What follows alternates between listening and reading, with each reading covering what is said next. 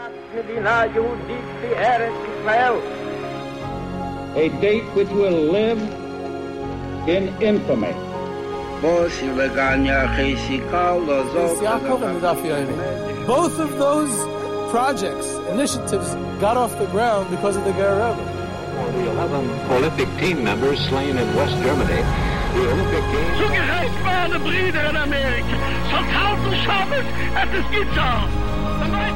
Out of the 24 who were killed were Americans who had come to learn in Hebron. I say 1 million Jewish children who were made to be cut loose.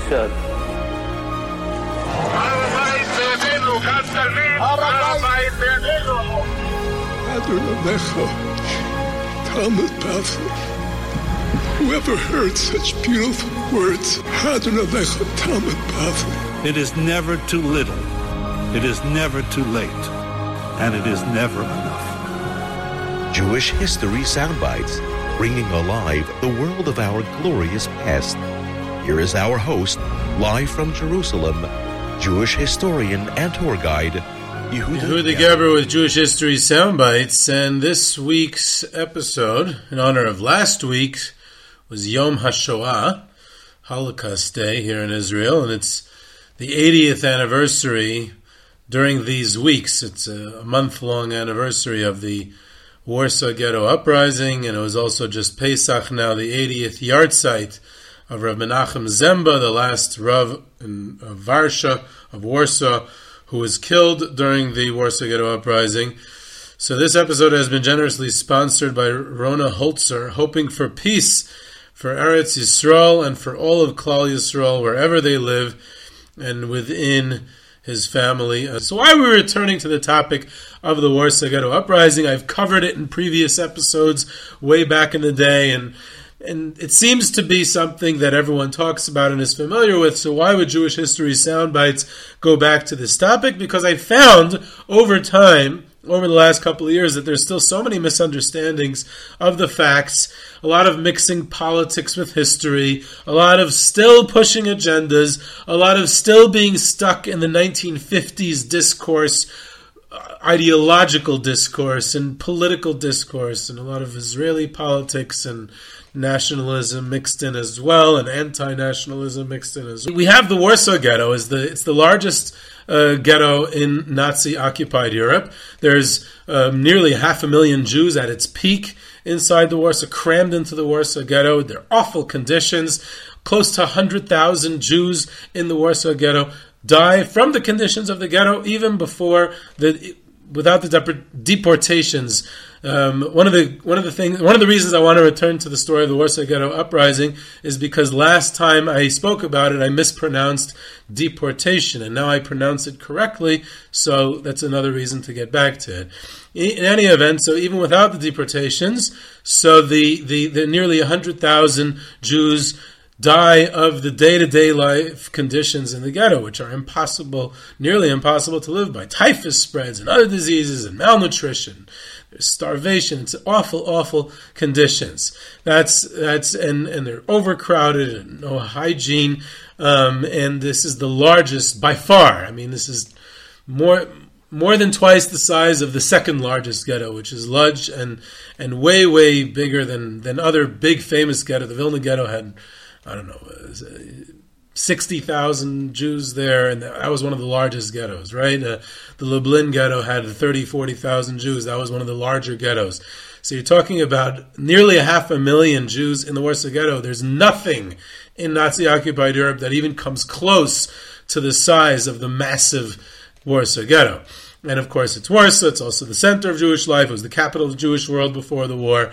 In every way, religious, economics, politics, education. This is the center of Jewish life. So this is the big story. This is where everything happens. And it's very important to understand that context and the death rates and the conditions of the ghetto. And that all continues. There's an attempt to maintain some sort of semblance of normalcy within the horrifying conditions of the ghetto, and that all continues until the Gross Aktia, the great deportation from the Warsaw Ghetto in the summer of 1942. July 23rd, 1942, which is Tisha B'Av, Ironically, Tisha B'Av 1942, the deportation begins from the Umschlagplatz, the gathering grounds that the Nazis, the SS, gather the Jews of the Warsaw Ghetto day by day over the course of the next 2 months. And during those 2 months, nearly 300,000 Jews from the Warsaw Ghetto are deported to Treblinka. Treblinka is, of course, a death camp. In other words, there's no survivors. It's all straight to the gas chambers. There's no selektia. There's no labor. There's just a couple of hundred Jews in the Sonderkommando, the special task force who operates the gas chambers and sorts out the belongings of the victims.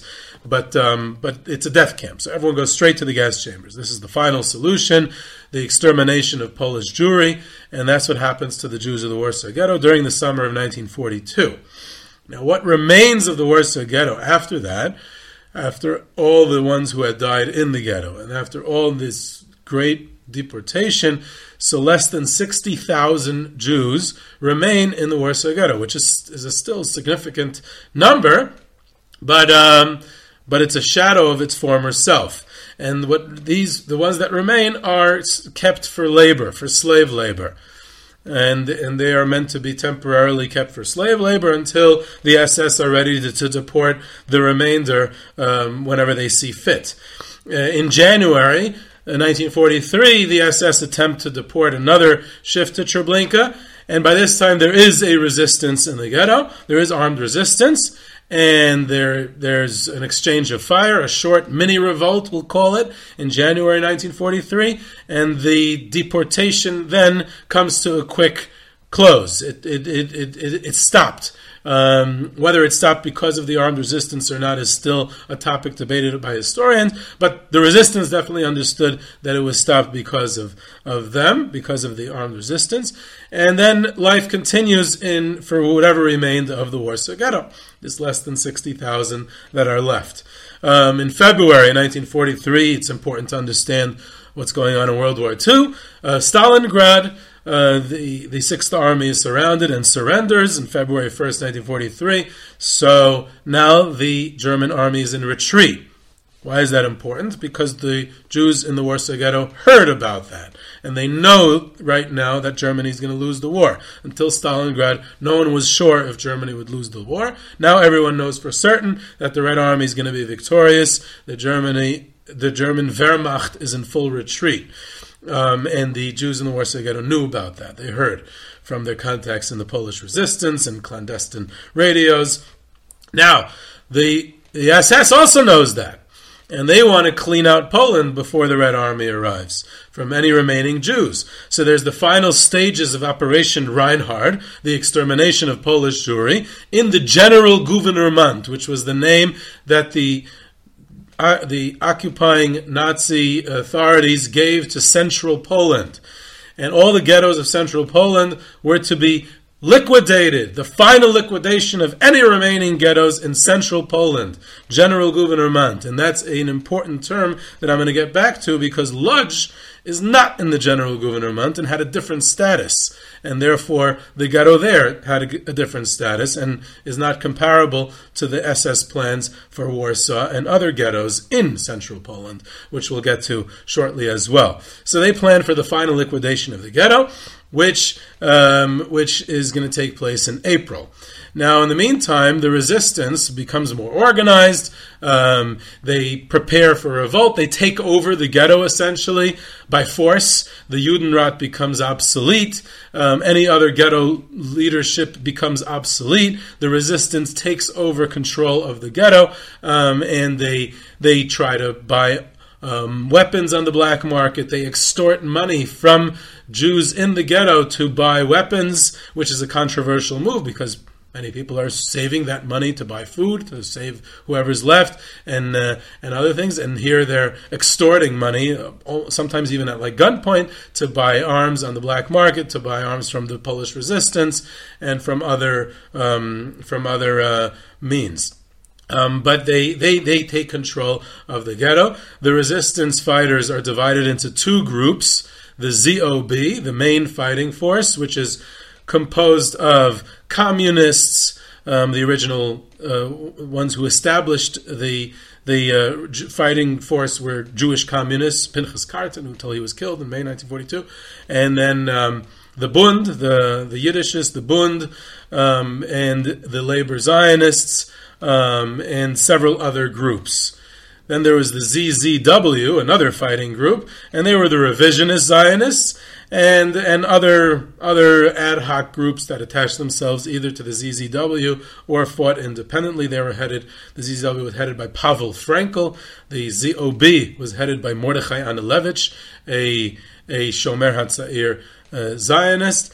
His deputies, one of them was Marek Edelman, a Bundist, and each one had they're all young people in their teens, 20s, and the fighting for, by the way, religious Jews, Hasidim, who joined the fighting, and there were several, quite a significant number of them. They generally joined the ZZW, the revisionist Zionist one. They were more receptive to having religious Jews joining their ranks as fighters, so that generally took place. Or they fought independently entirely in their own little groups. Either way, the fighters probably numbered, we don't know for sure, but they probably numbered around 1,000 fighters, possibly a drop less, and that was it. So what was the rest of the 60,000 members of the ghetto, the Jewish members of the ghetto? What did they do? They prepared for the eventual deportation as well by hiding, by building an intricate underground bunker system, which the Nazis and the SS would never be able to hide. So they were very active in the resistance. As far as a historian is concerned, that's active resistance. That's not passivity. This did not take place, and I want to emphasize this. This did not take place in the summer before. There was no intricate bunker system in the Great Deportation from the Warsaw Ghetto the summer before. This only happened leading up to the final liquidation of the ghetto, and the reason is obvious, because now everyone knew what Treblinka was. Now everyone knew where they were going to be headed when the final liquidation was to take place, the final deportations from the Warsaw Ghetto would take place. They knew they were going to be killed.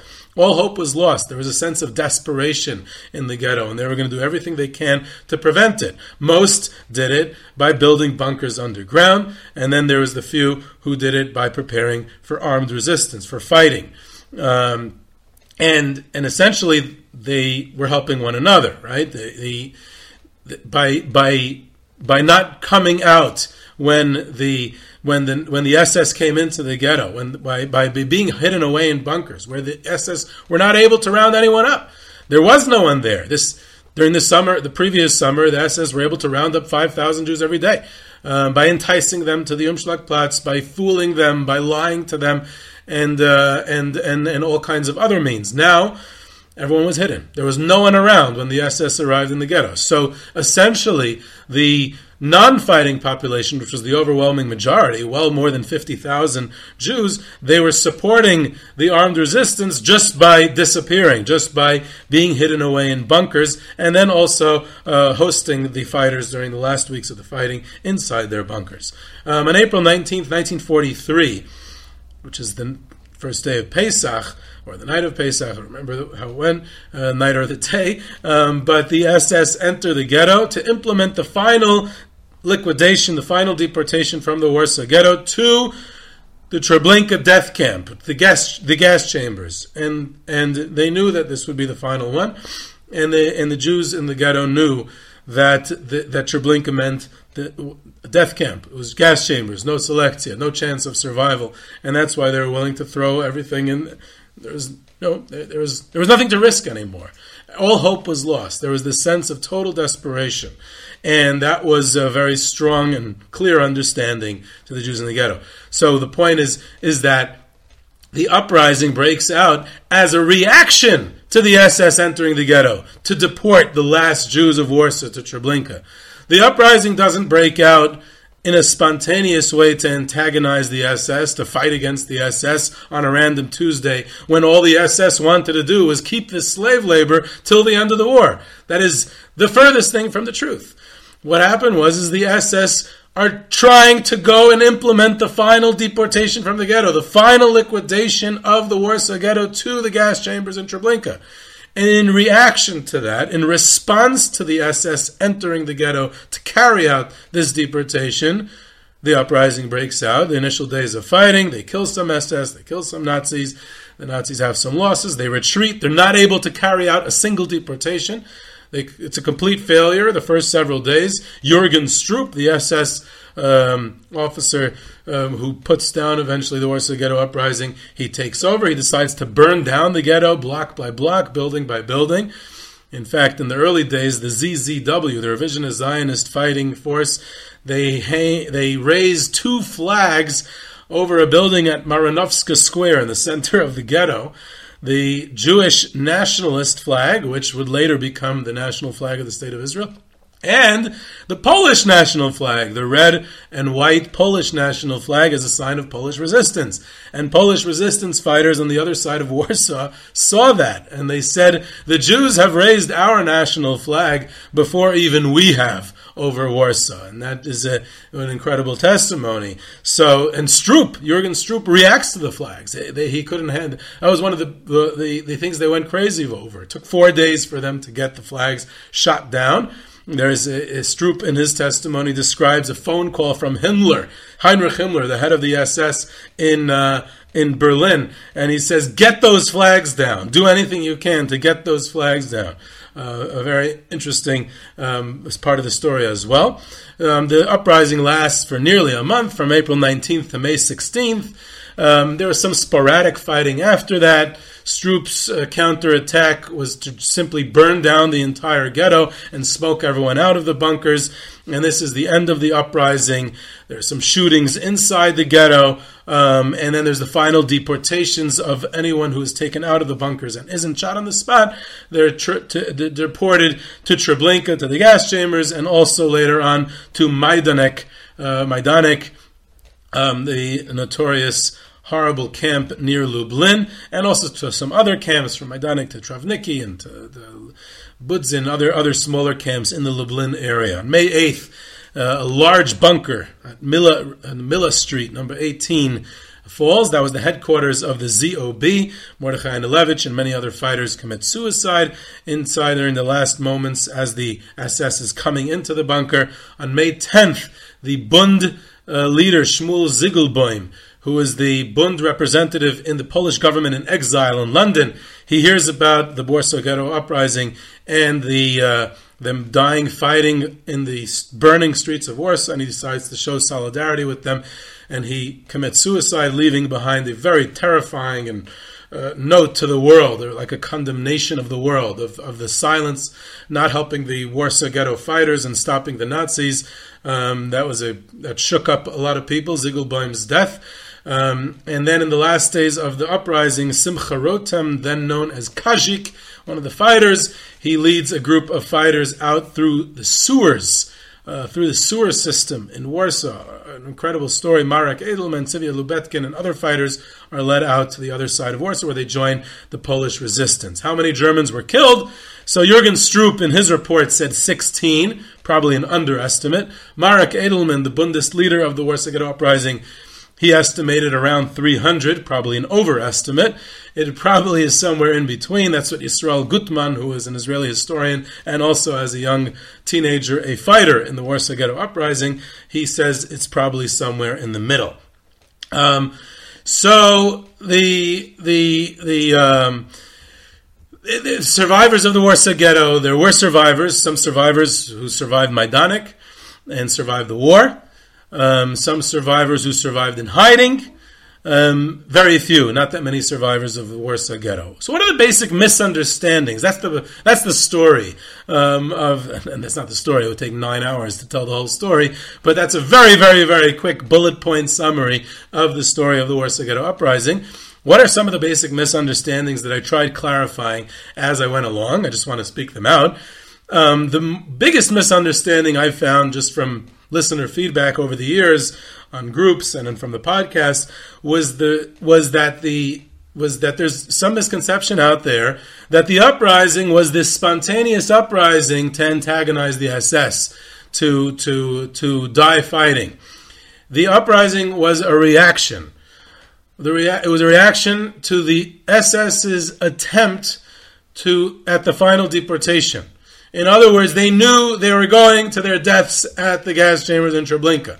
The question is, would they go to their deaths, I don't know, in a few hours in Treblinka in the gas chambers, or would they go to their deaths fighting in the ghetto? And to them it made no difference. And then they said, hey, why not? Let's do it in the ghetto fighting. And for whatever reason they had, it just gave them better feeling. It gave them a sense of strength. It gave them they're taking some down with them, whatever each of their cheshbainis were. But it definitely was not it was not a, out of nowhere, hey, let's rise up against the SS. In the meantime, the SS are trying to keep all the last Jews of the Warsaw Ghetto alive through slave labor. That's not what's happening. The SS are doing a final liquidation of the ghetto and sending them to Treblinka. And the uprising is a reaction to that. That's a very, very important misunderstanding. Another misunderstanding I found was the difference between the Lodz and Warsaw ghettos. Some survivor testimony and some contemporary analysis, not serious analysis, more like a polemic analysis, says, hey, look, the Warsaw ghetto almost no one survived. And in Lodz, several thousand Jews survived. So, what's the difference? The difference is in the Warsaw ghetto, there was an uprising and the Nazis killed everybody. Whereas in Lodz, there was no uprising, and therefore there are more survivors. So we see from here that it's better not to do an uprising, and therefore we can condemn the Warsaw Ghetto fighters that they should not have done an uprising, and people make it a religious thing, religious against secular, they make it a Zionist thing. First of all, it's not a religious and secular because they're religious fighters also. It's definitely not a Zionist thing because the resistance was composed of communists, Bundists, people who were not politically aligned altogether, has really nothing to do with Zionism. So, but again, in the 1950s, it was about Zionism. So let's make it about Zionism retroactively in the Warsaw Ghetto also, and then we can feel like we're doing something for history. So the difference is very, very simple. The Lodz Ghetto had two very big differences between Warsaw and Lodz ghettos. First of all, it's leadership. In the Warsaw Ghetto, Adam Cherniakov, the head of the Judenrat, when he was ordered by Hermann Hoffli on July 22nd, 1942, that the Judenrat has to help with the SS with the roundup for deportation. And of course, Hoffli doesn't tell him where deportation was, but Cherniakov suspected the worst. Cherniakov commits suicide that night. He refuses to cooperate with the SS.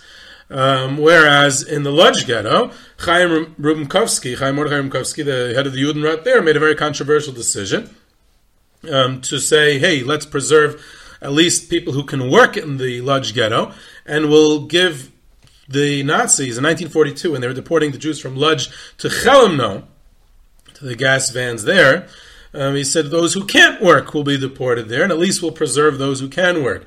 And he created all these workshops, textile workshops that made uniforms for the Wehrmacht, for the German army. So now Lodz ghetto workers are essential for the war effort. So let's, this way he tried to convince the SS to keep those remaining ones alive. So that's two different stories. That's why there's more organized labor in the Lodz ghetto than in Warsaw. That's one difference. There was organized labor in the Schultz shops and some other shops, Tibbins shops in the Warsaw Ghetto in its later stages as well. So that's not a huge difference, but I want to point that out anyway.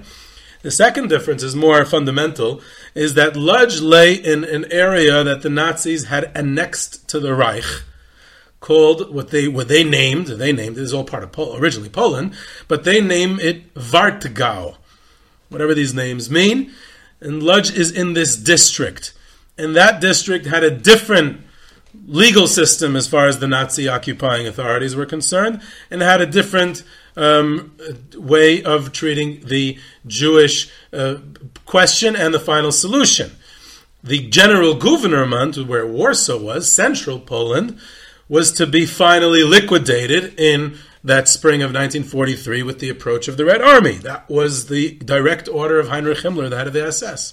So all ghettos in the general government, whatever was left, were to be completely liquidated. There was no order given for the ghettos in the Wartgau. Specifically, there was no order given for the Lodz ghetto, because that was in a different area, and they had their reasons, and there was, of course, this internal conflict between the Wehrmacht and the SS. The Wehrmacht, the German army, wanted...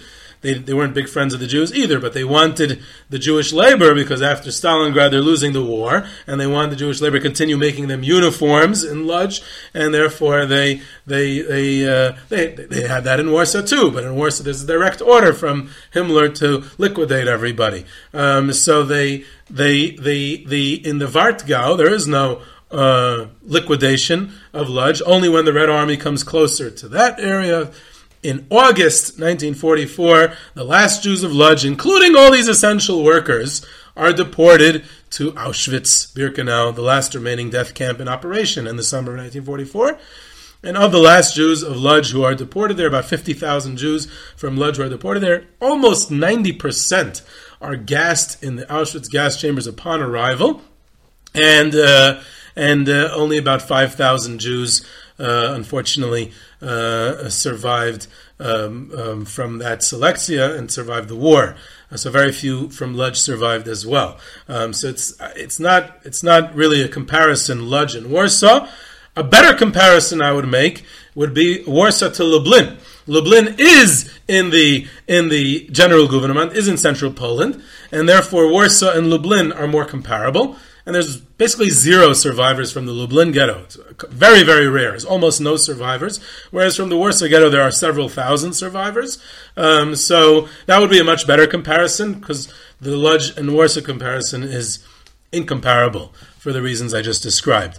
The next thing I would add is a misunderstanding, is that the going into the bunkers, creating the bunker system, creating these underground places of hiding, of not being around, as the Jews were in the previous summer, in the Great Deportation from the Warsaw Ghetto, the summer before, no one knew what Treblinka was, and people were around, and the SS were able to gather up the Jews of the ghetto. Not easily, but with relative ease. Here there was literally no one around. They could not find anyone. They were not able to find a single Jew to deport to Treblinka or Majdanek until they burned down the ghetto, block by block, building by building, and people were forced to come out of their underground bunkers because they couldn't breathe because of the smoke. So the going into the bunkers was a way of supporting the uprising. It was a way of supporting the fighting. And then the next misunderstanding was who are the fighters? And like I said, they weren't just Zionists, they weren't just secular. There was communist, there was Bundist, there was religious, there was all types.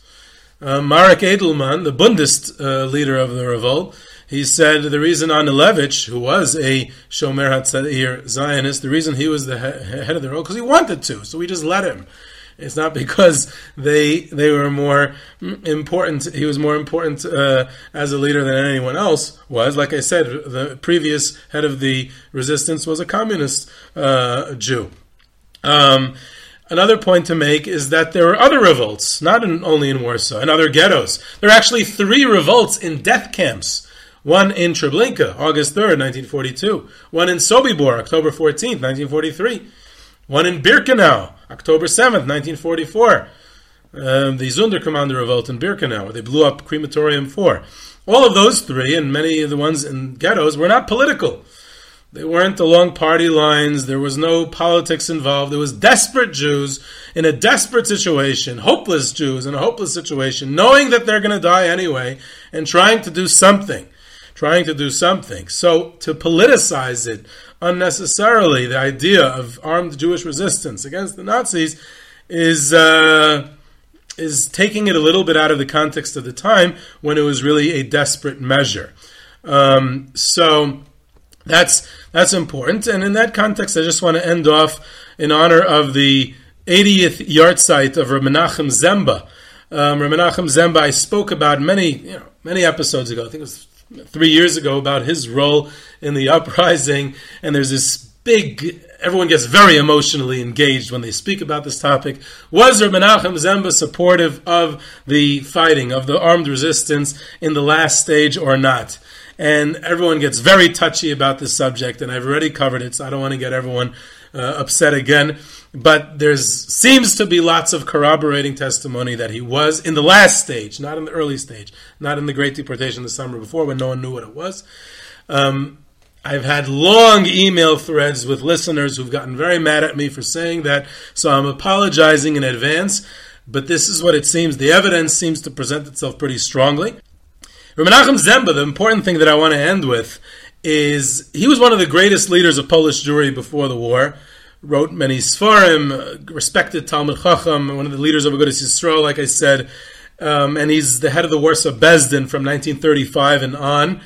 And in the last stage of the Warsaw Ghetto, he's actually offered an opportunity to escape. He and a couple of other rabbis, Reb Shimshon Stockhammer and Reb David Kahana, Reb David Shapiro, David Kahana was someone else, Lvav. Reb David Shapiro, the last three rabbis of the Warsaw Ghetto, a Polish Catholic priest who wanted to save Jews, risk his life to save Jews, and he couldn't save everyone, obviously. So he said, I can save clergy. There's any clergy left in the ghetto. And he met with these three rabbis and made them an offer to be saved. And after conferring among themselves, Reb Menachem Zemba was the spokesman of the three. He said to them, we're going to have to turn down your very generous offer. You're risking your life on our behalf, but we're going to have to turn it down because we're still the rabbis of Warsaw. And the priest says, what do you mean? There is no community of Warsaw. There's no rabbinical duties to execute. There's no responsibilities. There's no communal life. There's no shuls. There's nothing left. What do you mean you're the rabbis of Warsaw? You can at least save yourselves now. There is no Jewish Warsaw left. And Reb Menachem Zemba, in a very emotional response, he says to him, you're right. There's nothing for us to do for our community anymore, but there's one thing that we still can do, and that's be there with them. And that we can't take away from them.